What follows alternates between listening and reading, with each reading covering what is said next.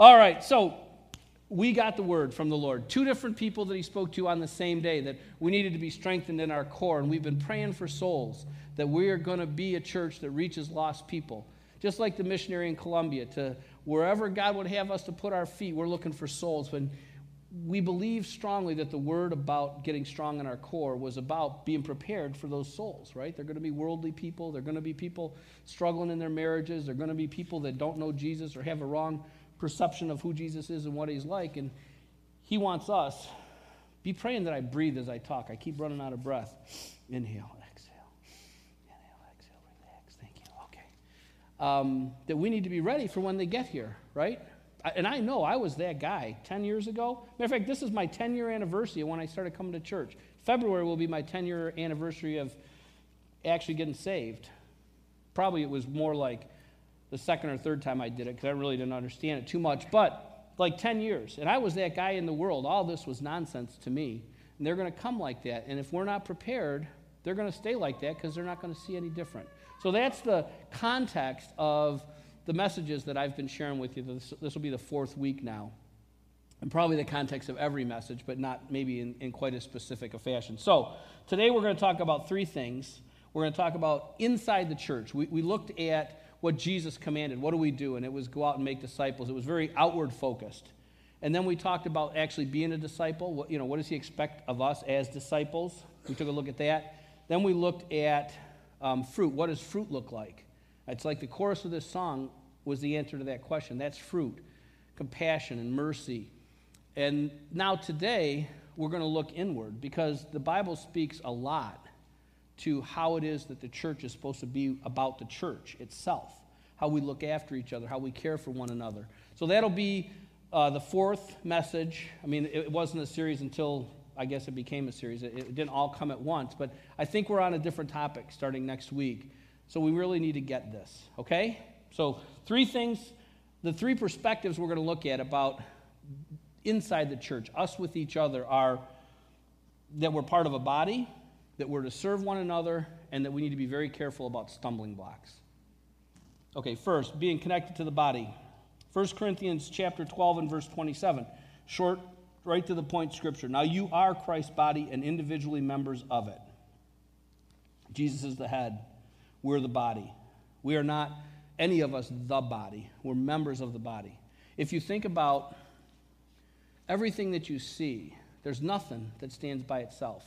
A tree, big, majestic oak or maple, they're so beautiful right now. But none of those trees, if the sun doesn't shine, the tree can't live. An acorn falls to the ground. If it doesn't go in the dirt and get nourished some way, the tree can't grow. The tree can't be a tree. You say, man, you're an oak. Well, oak needs help. That's the picture that God wants us to get. He doesn't want us to be the independent cowboy, the American dream. I don't need you. I can do it all myself. You might, but you won't do it well. He wants us to understand that we're part of the body and he's the head. Ephesians chapter 4, verses 11 through 16. And he gave some as apostles and some as prophets and some as evangelists and some as pastors and some as teachers for the equipping of the saints for the work of service, to the building up of the body of Christ until we all attain to the unity of the faith and the knowledge of the Son of God, to a mature man, to the measure of the stature which belongs to the fullness of Christ. As a result, we are no longer to be children, tossed here and there by waves and carried about by every wind of doctrine, by the trickery of men, by craftiness in deceitful scheming, but speaking the truth in love, we are to grow up in all aspects into him who is the head, even Christ, from whom the whole body being fitted and held together by what every joint supplies, according to the proper working of each individual part, causes the growth of the body for the building up of itself in love. So, apostles, prophets, pastors, teachers, evangelists. That's called the fivefold ministry. These are offices within the church. Everybody can have a pastoral gift. Everybody can have an evangelical gift. Everybody could have some apostolic or some prophetic anointing. But these are specific chairs. These are offices that people sit in within the church, given to the church by God as a gift for the purpose of equipping the saints. It says in my New American Standard, for works of service. In the King James, I think it is for the works of the ministry. Matter of fact, I didn't start how I wanted to start. We're going to round it back to the very beginning. Repeat after me. He's talking to me. Right? Look in the mirror. He's talking to me. Wall, am I talking to you? Right? Mike, I'm talking to you. Everybody, I am speaking to you. Sometimes I think when I'm standing up here, people think I'm talking to somebody else, but I'm not. You all in a different place, and you'll all receive this from a different perspective, based upon who you are, based upon how your life has been, based upon your joys and your hurts, your successes and your failures. You receive things based upon how your life kind of filters them. But you got to understand, I'm not talking to the guy behind you or the guy in front of you. I'm talking to you.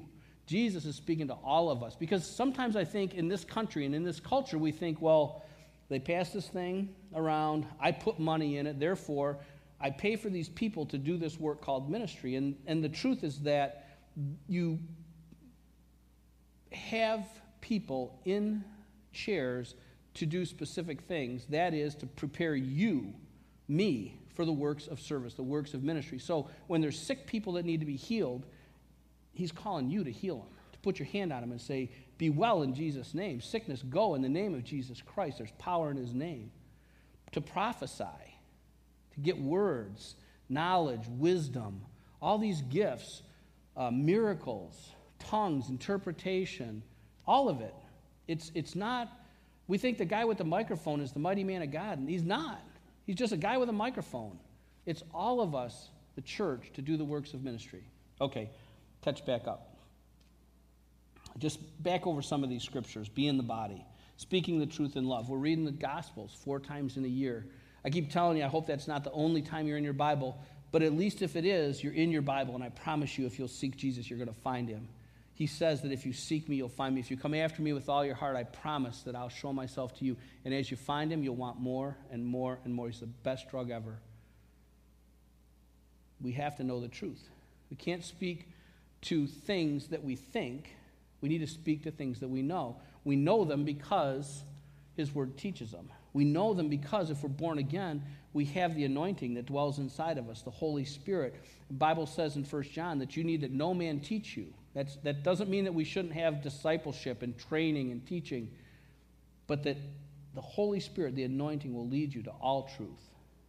We have these things. We have these tools. He's given them to us. He expects us to use them because someone's going to come to you. There's a lady called up, marriage was falling apart. She said, my friend's husbands at church told him to divorce me. I'm like, yeah, you got to be kidding me. That's not truth. You cheating on him? No. Bible doesn't give him permission to do that. That wasn't truth. That was flesh. Ooh, I wouldn't want to be married to her. Divorce her. We'll find you somebody better. Not truth. You got to know the truth. Okay. Each joint, all the parts fitted together, held together what every joint supplies. I used to be afraid to tell you have to come to church, that you have to participate in church. I'm not afraid to tell you that anymore, and it's because of verses like this. There's so many things that get put in our paths that try to keep us busy, to keep us from a place of fellowship. Every joint supplies something. Remember that, you probably not all of you know this, but I was praying one morning and the Lord gave me this picture. I can't get it out of my head. It's a Lego. And I'm praise God that I got a picture. Usually I don't get that kind of stuff. I wish I'd get more. I love the seedless orange and the Lego. More of that, please, Lord. I love you, John. Yeah, I forgot to turn mine off once, too. Anyway, it gives me a picture of a Lego, and I couldn't understand, like, what, am I Dorian off again? And eventually, as I was praying and asking, I started to see the Lego and another Lego, and what the Holy Spirit was saying is that every person has a gift, has something to offer, and that's the sticking out parts of the Lego. And everyone has a need, a requirement, something that they can't satisfy themselves, and that's the whole parts of the Lego. And that when the church is strong and right, all the Legos are plugged together because I got something that Mike needs. And if I'm absent from Mike, he's never going to get it. God didn't make Mike to have everything. He made Mike to need something from somebody so that we would be like this, so that none of us would be little gods, that we would always have a need that he could fulfill from someplace else in the body. I have a need. Last week, the minute I got done preaching, the devil started getting in my ear, and he just started telling me, you blew it, you punted, you fumbled, it was terrible. And then people started to encourage me. What are you talking about? That was a great message, Pat. I mean, I needed it badly because I was a little bit under attack. And God sent the body to give me what I needed. Every one of you guys, don't let the devil tell you you don't have something. You do. And it's beautiful and it's wonderful and it's powerful. But you have to be present to use it. Present over coffee, present in a small group, present at the ladies' book study, present on Sunday morning, just present together. Everybody's got something. Everybody needs something. God created us to be dependent.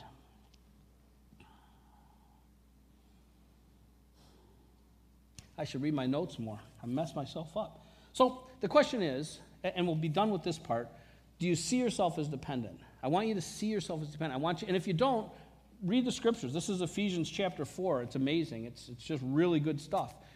Ask yourself, do I have dependencies, or am I a cowboy? I don't need anybody's help. I can do it all myself. Because I promise you that's a lie, and it's a lie to harm you, not to help you. It's good to do the things that you can do, but don't assume that you don't need help, and don't be afraid when you need help to ask, because God has created a body to feed itself. Picture I always get is this. If I were to take my thumb, if my thumb just decided, you know what, I'm going to go find me a skinny body. I don't like this body anymore. Fingers are too short, palms too chubby. I'm going to get a different body. You could disconnect that thumb from my hand, and I'd struggle. Like, I could probably brush my teeth, but I couldn't hold the toothbrush quite as good. But the rest of me would be okay. We'd survive. We'd limp along. It wouldn't be as good as if the thumb stuck around, right? But the thumb's dead. The thumb can't live without the blood vessels and the nerves and all the tissues that feed it and supply it, that come from the lungs, that come from the heart, that come from the bone marrow that produces the blood. The thumb can separate itself from the body, but it's going to die. It can't live by itself. The rest of the body, less than it could be, but it's probably going to survive, but not the part that walks away. Okay, I think I've stomped that dead horse's head to death.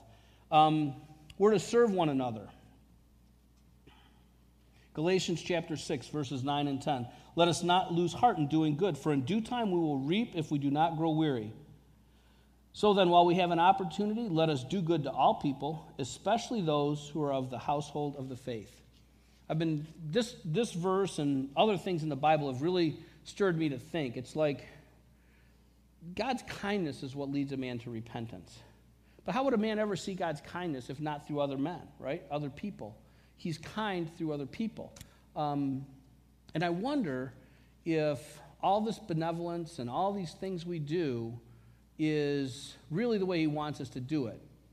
When we help other people that aren't part of the church, they don't see they don't see in a way that would cause them to want to become part of the church, right? And I don't mean the church on the street or the Freedom Center Church or any particular congregation, but the church, the body of Jesus Christ. When they get connected to the body, they become saved and born again, and their eternity now is in Jesus versus away from God in hell. So I'm wondering to myself, what are we supposed to do? Well, here it says that we're to look after everybody, but especially, first people we look after is us. So when the person in the tough economy says, how come nobody at church on the street is hungry and I'm hungry? It's because of our love one for another, that they'll see they're disciples of Jesus because they love one another, and maybe that's what draws in to help people. I don't know. I'm still struggling with this a little bit. We're not going to stop helping people outside the church. If somebody comes, we try to help every single person. We really do. But our first priority needs to be the church so that people outside the church will be drawn into the church, not to just draw from the church, but be drawn into the church. Okay, Hebrews chapter 10, verses 23 through 25. Let us hold fast to the confession of our hope without wavering, for he who promised is faithful, and let us consider how to stimulate one another to love and good deeds, not forsaking our own assembling together, as is the habit of some, but encouraging one another, and all the more as you see the day drawing near. So, in here, we're to stimulate one another to love and good deeds. How come? Because it's probably not something we're going to do all the time just by ourselves. We're going to get discouraged. People are going to make us mad. We're going to get hurt. Who knows what all kind of crazy things that life is going to put on us. And God understood that. That's why he made us to be a body, that we are to stimulate one another to love and to good deeds. If you see somebody who's struggling and they're angry and they're mean, figure them out how to love. Love on them so that they can love on other people. We're going to go see or go put up drywall on Saturday at this guy's house. Somebody in our church called and said, man, I have this friend. She's friends with his wife. and they're just really struggling. I mean, they've been plowing hard ground, and they're trying to get the church going, and, they haven't had a lot of money, and call them. So we called him. The guy didn't know I was calling. It was kind of an uncomfortable conversation. But anyway, it led to him calling me back and saying, hey, if you guys really do want to help me, it'd be a huge blessing if you could help me get some drywall up. We were stimulated. Jessica stimulated us into a place of good deeds that's a blessing for him. He's going to be stronger. He's encouraged. He's edified. That's what he's telling us to do. Look after one another. Stimulate each other to love and to good deeds. I'm going to read you Philippians chapter 2, verse 3 through 8, but I want to read it in two parts. Verses 3 and 4 read this way. Do nothing from selfishness or empty conceit, but with humility of mind regard one another as more important than yourselves. Do not merely look out for your own personal interests, but also for the interests of others. So Paul is telling the church at Philippi, he's like, don't do anything that's based in your own selfishness. Consider other people more important than you consider yourself. This has been a huge lesson for me. The Holy Spirit stirred me and told me that I was selfish. Yeah, I mean, I knew I was a little selfish, but I didn't think I was as selfish as he thought I was until he started showing me the ways I was selfish. And this process of, I just love so much the Holy Spirit inside of me. I love his promptings and the little unctions that you get. Just literally yesterday, Annika's our 10-year-old daughter, and I went and got a pizza from Jets. Jets thin crust pizza. I think there's that in heaven. I think when we get to heaven, we're going to find Jets thin crust pizza. I love it. And my favorite part is a crusty edge around the outside, right? So we're driving home, and I got this pizza in the seat right next to me, and Annika in the seat behind. She can't see the pizza. She knows it's there, though.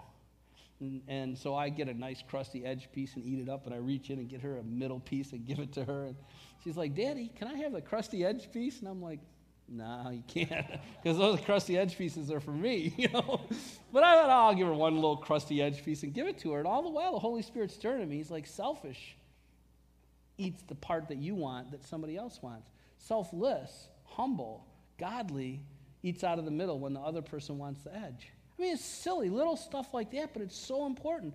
And at the end, I ate the last piece, and she's like, any more? I said, nope, that was it. She said, oh. I said, hey, listen, you got all the crusty edge pieces, That's how God works in our lives. That's what he wants us to do. He wants me to care more about her. I do. If it were life or death in a second. Pizza, I don't know so much. But anyway, it's how God works through us. It's that thing that doesn't sound like anything. It's like your sister in mashed potatoes. It's the Lord. It sounds crazy.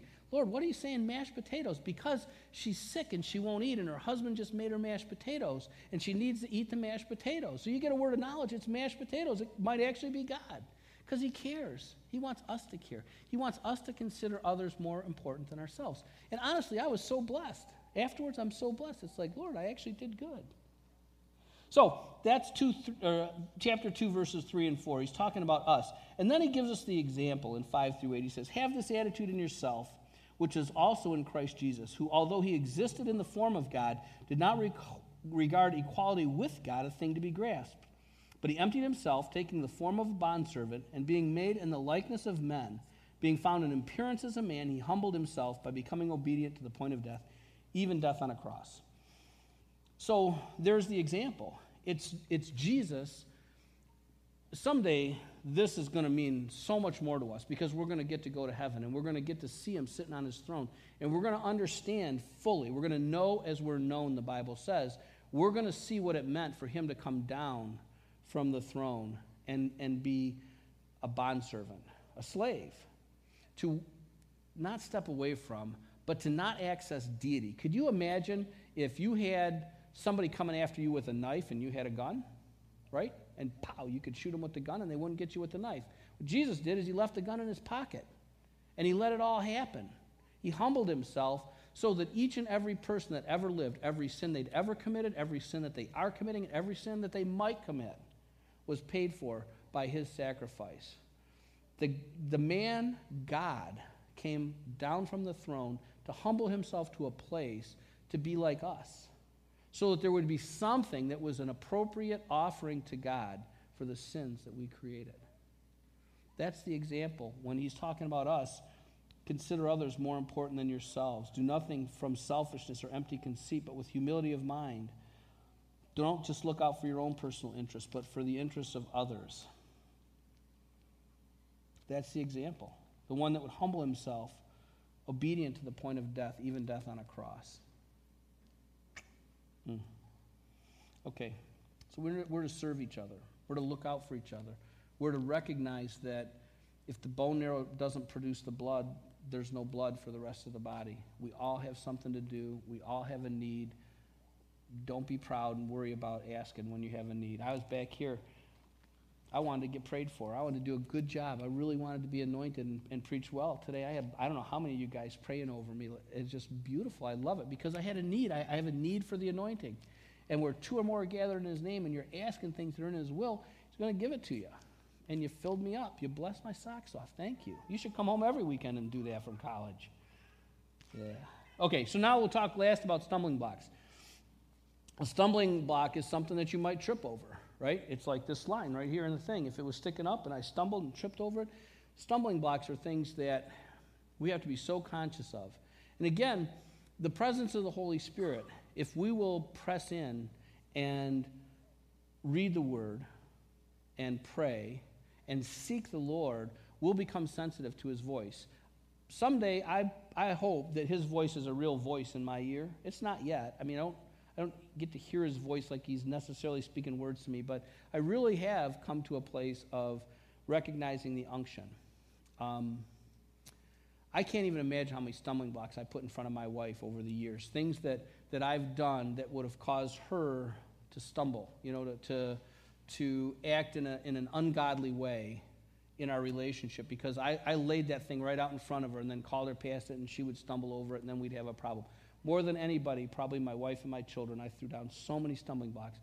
Not necessarily at all aware that I was doing it, but now I am aware. I mean, there's times where I have to make a conscious decision before I speak because I hear the voice, the unction of the Holy Spirit, and I think, whoa, yeah, that wouldn't be good, and I have to hold my tongue. And sometimes I have to beat my flesh down to hold my tongue so that I don't put a stumbling block in front of somebody, something that's going to cause them to stumble. I had a situation come up. I'm trying to be careful not to give you too much information, of a man who was having a relationship with a woman that wasn't his wife. And his children found out about it. Now, I talked to the guy, and I don't think it was as bad as it sounds or as bad as it seemed to his children, but by doing what he did, what he knew better than to do, and leaving it in such a way that his kids could find out, he put a stumbling block. The wife called me. She said, my kids found this thing from my husband, and they don't want to live in the house, and they don't want anything to do with their dad. And the first thought that came to my mind is those children are commanded to honor their parents. And God doesn't give us an out with regard to, is the guy a bum? You don't have to honor a bum. You have to honor your parents, your mother and your father, positionally, just because of who they are. They get honor from their children. They might not get honor from anybody else, but children must honor their parents. So I called him, and I said, listen, you just threw a huge stumbling block in front of your children, and you need to get over there and fix it right now, because every second that passes, the devil is in their ears, and he's drawing them away from you. He's drawing them away from honoring you, and he's putting them in a place where God can't bless them because you put the stumbling block in front of your kids. That's an example of a stumbling block. So let's look at some scriptures. Matthew chapter 18, verse 6. But whoever causes one of these little ones who believe in me to stumble, it would be better for him to have a heavy millstone hung around his neck and to be drowned in the depth of the sea. It's another one of those Jesus means business scriptures that we've talked about. We haven't talked about this particular one, but he's saying, don't put these things out. It's better for this guy that caused the stumble to come to have had this big old stone strapped to his head and thrown him in the water where he would drown and die. Jesus talks about if your hand or your eye causes you to stumble, cut it off. Better that you go into life short a hand or short an eye than to spend eternity in hell. Now, if you look at pornography, don't go poke your eye out. But he's wanting you to understand that it's really important. It's really important that if you have something that's causing you to stumble or that you're causing someone else to stumble, that you cut it out. to the point of literally disfiguring your body. I mean, he's kind of make a really strong point with these things about your hand or your eye. Let's see, the next scripture, he actually gave me this one this morning, so you had to give me 1 second while I find it. 1 Corinthians chapter 10. You won't have it on the screen, by the way. 1 Corinthians chapter 10. I put my marker there so I could find it.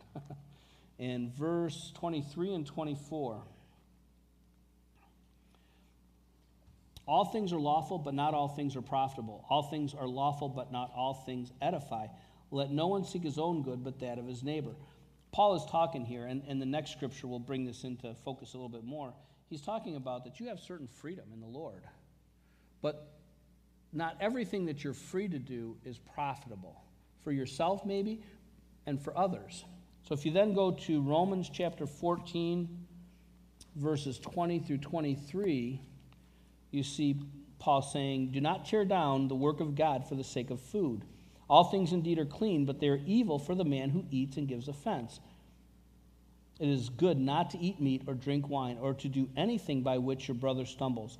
The faith which you have as your own conviction before God. Happy is he who does not condemn himself in what he approves. But he who doubts is condemned if he eats, because his eating is not from faith, and whatever is not from faith is sin. So, in Romans and in Corinthians, Paul in 1 Corinthians, he talks all about these issues of eating. It's an example. It represents lots of things. But in the scriptures in Romans, I love him because what he's saying is, you have this brother, if you read all of this in context, you have this brother whose faith is weak. Maybe he's a new believer. And he thinks that if there was some meat that was sacrificed to an idol and he eats it, it's a sin. But God said, you can eat whatever you want. Thank God for it. The earth and the fullness of it is his. Eat what you want.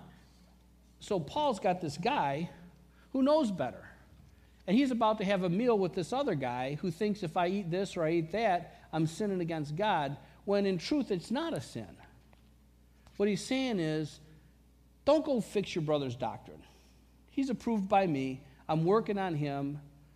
You don't have to go tell him how screwed up his belief system is and that he can eat whatever he wants. He says, when you're with that guy, don't eat what he thinks is a sin, because you eating what he thinks is sinful might lead him to eat what he thinks is sinful. And if he eats it, it is sin, because it's not done from faith. Whatever you do that you believe in your mind is transgressing God, because you believe it to be so, you're transgressing God. So don't do anything that might cause your brother to stumble. Can you drink a beer? Sure. I don't see where the Bible says you can't drink a beer. Should you drink 20 beers at once? You should not. But what if your buddy is a recovering alcoholic? What if it is a problem in his life? And you come over and you say, well, it's permissible for me. All things are permissible. Not all edify. And you're going to watch the ball game and you bring a six-pack, because over the course of a ball game you might drink a few beers and you won't get drunk and you're not going to have a problem. But what if your buddy stumbles and drinks a beer? You might just cause him to sin and to fall, and you might cause him to get back into a lifestyle that the Lord is trying to get him out of. Be very careful. Pray that the Lord will show you before your mouth starts to speak what might be a stumbling block to somebody else. And he'll show you. And as he shows you, especially your husbands with wives, wives with husbands, and parents with children, that's the place where the devil wants to get those thoughts in your head the most. And the Holy Spirit will stir you. And if it's like me, it'll start off as just a little tiny thing that's really easy to just write off. Listen for those things, because you don't want to cause your brother to stumble. We're a body. We're about loving each other, about edifying, about building up, about strengthening, about encouraging. Stumbling blocks don't fit anywhere in that. Okay. We're part of the body. We're to serve one another. We're to be careful not to place stumbling blocks in front of each other. This is the end of this conversation. I've shared everything that, at least to now, that the Holy Spirit has given me. Everything else that he's stirred inside of me isn't part of this conversation of strengthening the core. So I just want to take a minute and I want to go backwards and just review the things that we talked about before. At the very beginning, we looked at Jesus and his final instructions to the church. We looked at, if you read Today's Your Day from Matthew 28, read Matthew 28 and you'll see the Great Commission, where Jesus says, go unto all the nations and make disciples, baptizing them in his name, in the name of the Father and the Son and the Holy Spirit, teaching them to observe all these things that I've commanded you. So the first conversation we had about this whole thing was understanding what he's told us to do. We've been born again. We've traded, I thought she was waving at me. She's waving at the baby. Dory, I'm so sorry. Lord, we need to break that off of me. He's told us once you come in, you need to be about going out. That there are lost souls, or people that I love every bit as much as I love you, that I'm calling into the kingdom, and we're to be about those things. So we talked about the last things that he said. We talked about that he told us as the Father sent him, he sends us. So what we see Jesus, how we see him being, well, the things we see him doing, he's sending us the same way he was sent. He did only what he heard the Father telling him to do, what he saw the Father doing, and he spoke only those things that he heard the Father say. That's how we're sent, same way. And that we're to proclaim the gospel and repentance. The people need to repent to receive the gospel. Jesus needs to be Lord to receive that gift of salvation. We have to proclaim that, preach it everywhere, especially in Columbia and Argentine and Linden and Fenton and Swartz Creek and Heartland and all those places.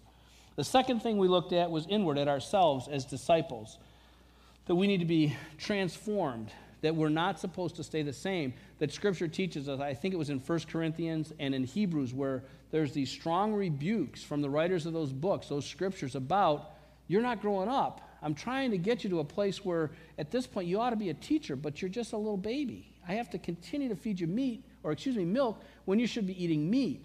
Really strong, the Word teaches us that standing still isn't an option for us, that we're constantly to be growing and maturing in our faith, in our knowledge, in our abilities, in our relationship with the Lord, so that we can have what he's offered to us, but also so that we can be useful for his purposes out in the world.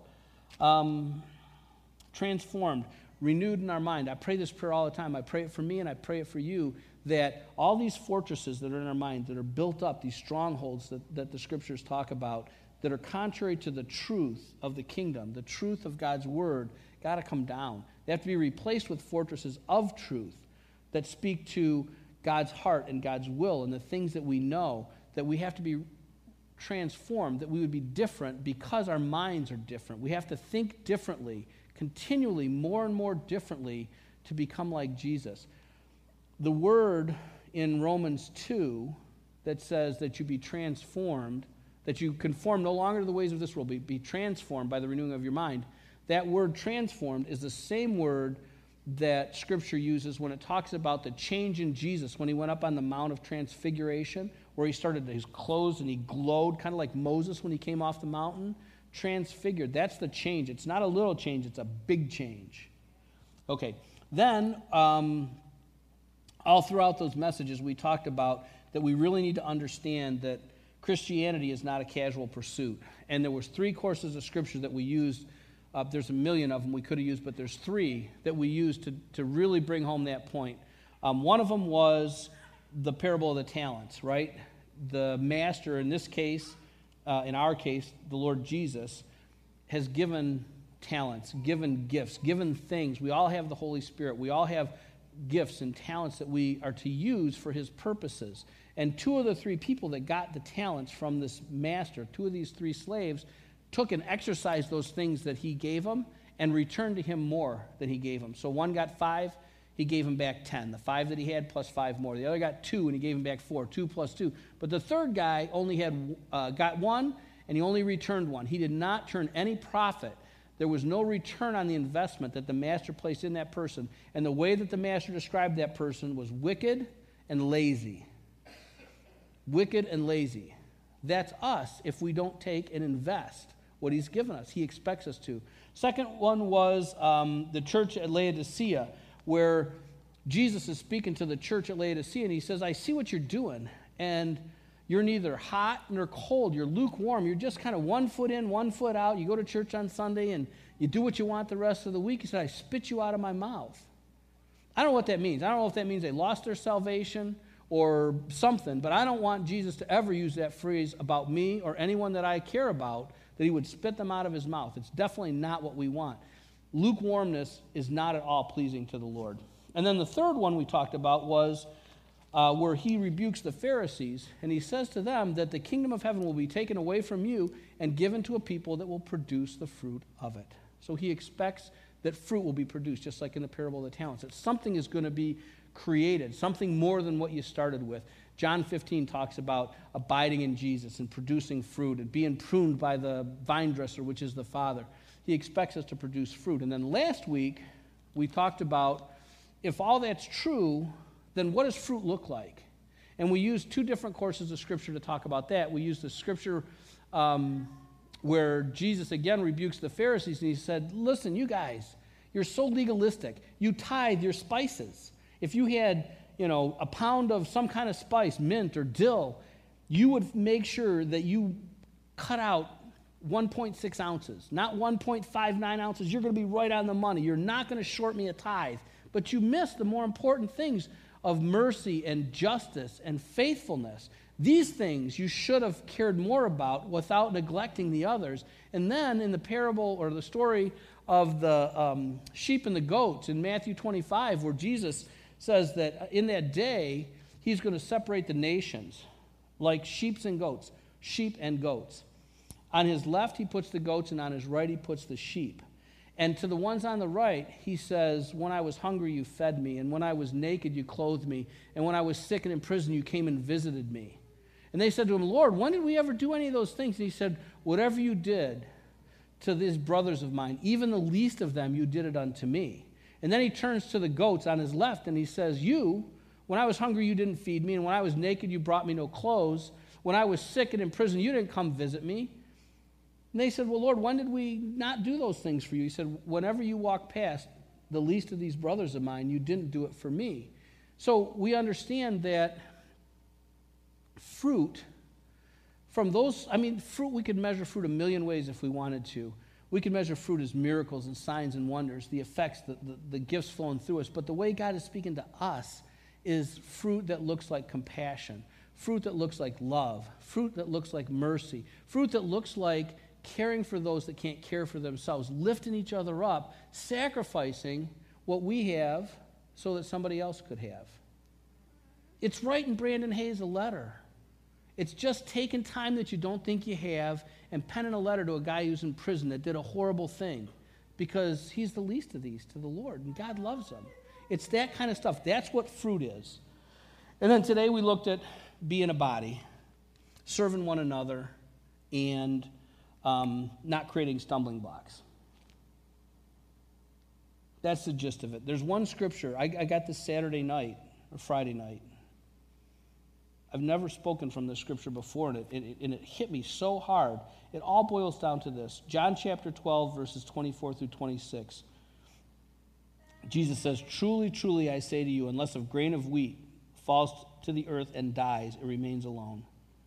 But if it dies, it bears much fruit. He who loves his life loses it, and he who hates his life in this world will keep it to life eternal. If anyone serves me, he must follow me, and where I am, there my servant will be also. If anyone serves me, the Father will honor him. We're called to be dead people. We made a trade. The trade was now for then. I challenge anybody. I promise you, after you read the Gospels 4 times in the next year, you'll come to this conclusion. If not, you need to show me where I'm wrong. Jesus demands everything, all of it. He might not always ask you to give it to him, but you better be prepared. Otherwise, he's going to continue. He loves you. Don't. Someday I got to preach on how much God loves you, because he loves us in ways that we don't even have the capacity to understand or imagine. But he demands everything. Unless we die, we produce no fruit. Because if we don't die, we stay the same. We don't get transformed. We don't get filled with love. We don't sacrifice for others. We don't do any of those things that are required for the kingdom to flourish and to prosper. We have to be dead people. Now, he's going to cause each and every one of us, right? He says, if you don't deny yourself, pick up your cross daily and follow me, you're not worthy to be my disciple. Your cross today might be different than my cross today. But every day he'll be starting to show you something. He's so gracious that he doesn't blow us up with everything at once. But he'll show you, and you should be obedient. You see Israel going around and around and around and around the mountain in the wilderness. That's kind of a picture for us. When he says, Pat, my goodness, you're her father. Give her the crusty bits, you know? She loves the crusty parts. Who cares about the crusty parts? Learn to be generous. Learn to care more about that she has what she wants than you have what you want. And honestly, thin crust Jets pizza is awesome in the middle. Not as good as the edge, but it's still great in the middle. It's not like I was really suffering to eat the middle of the Jets pizza. That's what he's calling us to do. He's calling us to die. He's calling us to produce fruit. He's calling us to care more about him and his kingdom and the people that he loves than we care about ourselves. And in the process of doing that, what happens is we receive his love, we receive his blessing, we get edified, we get encouraged. When we need something, the body finds us and provides it for us. We do those things, and we will be strong in our core, and we will be prepared for the souls that he's got for us. I wish it wasn't so late. They must have went out for coffee. I saw them go out the door, the band. A quick testimony. We own the church, right, over on Seymour Road. And the church on Seymour Road has got a parsonage on it, a house. And there's a lady that lives in the house, a sweet, wonderful lady. But we changed her program for her rent. Turns out that some months I think we were paying her to live there because of the way we were doing the rent program. And when we did it, she got really angry. And I mean, she is a nice lady. She's a lady you want living in your house. Just really a wonderful lady. But she got mad. And she called me on the phone, and, you know, she was kind of dressing me down and just like, you know, you guys are blah, blah, blah. And I was trying to help her. I'm like, hey, listen, if we're going to, you know, we don't want you to have to move. We don't want to hurt you. Let's figure out a way to make it work for you. We don't want you to have a problem. And she hung up. She just literally just hung up on me. So I sent her a text message. I said, I don't know if we got disconnected or you hung up on me, but, you know, you disappeared from the phone. We love you. We care for you. Please, you know, talk to us. Let's figure out how to make this work. I got a text back, not your problem. I sent her another one, tried to love her some more. Next one said, leave me alone. This is not your problem. And that's the last word I had with her for probably 3 weeks. Every time I'd be over there doing some work or cutting the grass, she'd always come out and, you know, chat with me, close the curtains, everything. So last week, I go to cut the grass, and I parked my car over by the garage where the lawnmower is, and I, you know, get on the mower, and I'm cutting grass over by the church building part, and I see her coming across the parking lot, and she's coming, like, you know, with a quick step, and I'm like, hey, you know, here we go. She stops me. I take the little, you know, earphones off, and she says, you're going to hate me. You're going to kill me. And I said, no, you know, I'm pretty sure I don't hate you, and I'm not going to kill you. What's the matter? She backed her car into my car and smashed my fender. And I felt the grace of God come over me. You got to understand, I don't get a paycheck, right? I haven't had a paycheck in 3.5 years. Teresa and I live out of our savings account. This is during the time of the Second Great Depression. Our investments are not going up and to the right. We're being tested in faith with our finances. We bought that little Honda car. We said, that baby's got to last us 10 years. We're careful. I park it next to the trailer so that I don't have to put it in reverse because I know that thing's only got so many reverses in it, and I can pull out frontwards. That's how anal I am about this stupid car. And she smashed the fender. And my words were, so what? It's just a car. Amen. Fenders can be fixed. Amen. I have insurance, $500 deductible. But somebody even told me I might not have to pay that. But seriously, I didn't care. You know how out of character that is for me? You better find $500 because she said, I saw it. I knew it was there. I just turned the wheel too soon and I smashed your car. I said, I don't care. I got lawn to cut. Bigger deal. Let me finish the grass. Amen. She called me on the phone. She's been my friend again. God cared about her. He knew that she's his daughter, and she was going to get junk in her heart. And that bitterness that she had towards me was going to cause her pain. And honestly, if it wasn't for baby Selah and some of these different things that the Lord's been showing me, is like, I say, it's all yours, God, until somebody wants to bend my fender. And then I get tested. And you know what? This time, it really was his car. I don't care. I just don't care. I'm not trying to make you guys think I'm a wonderful person, but I'm way more wonderful than I used to be, you know. There's probably some wonderful left to do, but that's an example of the Holy Spirit working inside of me, changing me, making me be different, that she could smash my car 100 times. If it gets her back into a right place with the Lord, it was worth it, every bit of it. All right. Man, I did it to you again. We're late. Can we just do the chorus? You guys came up here. We should sing something, right? Do the chorus of that song. And think about fruit. This is fruit. This is what God means when he says fruit, this compassion in this hurting world. And I love you guys. God bless you. I hope that it meant something to you, all these talks about getting strong in your core. I hope that you know that he's using me. I'm the donkey with the voice, but he's talking to you. He's talking to me. It's up to us now. That was the beginning of the whole thing, was the plan is us. There is no other plan. It's the Holy Spirit in us. That's it. God bless you.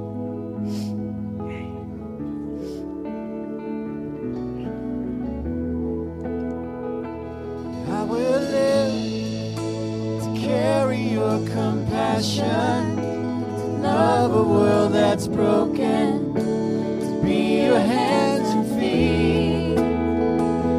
I will give with the life that I've been given, and go beyond religion to see the world be changed.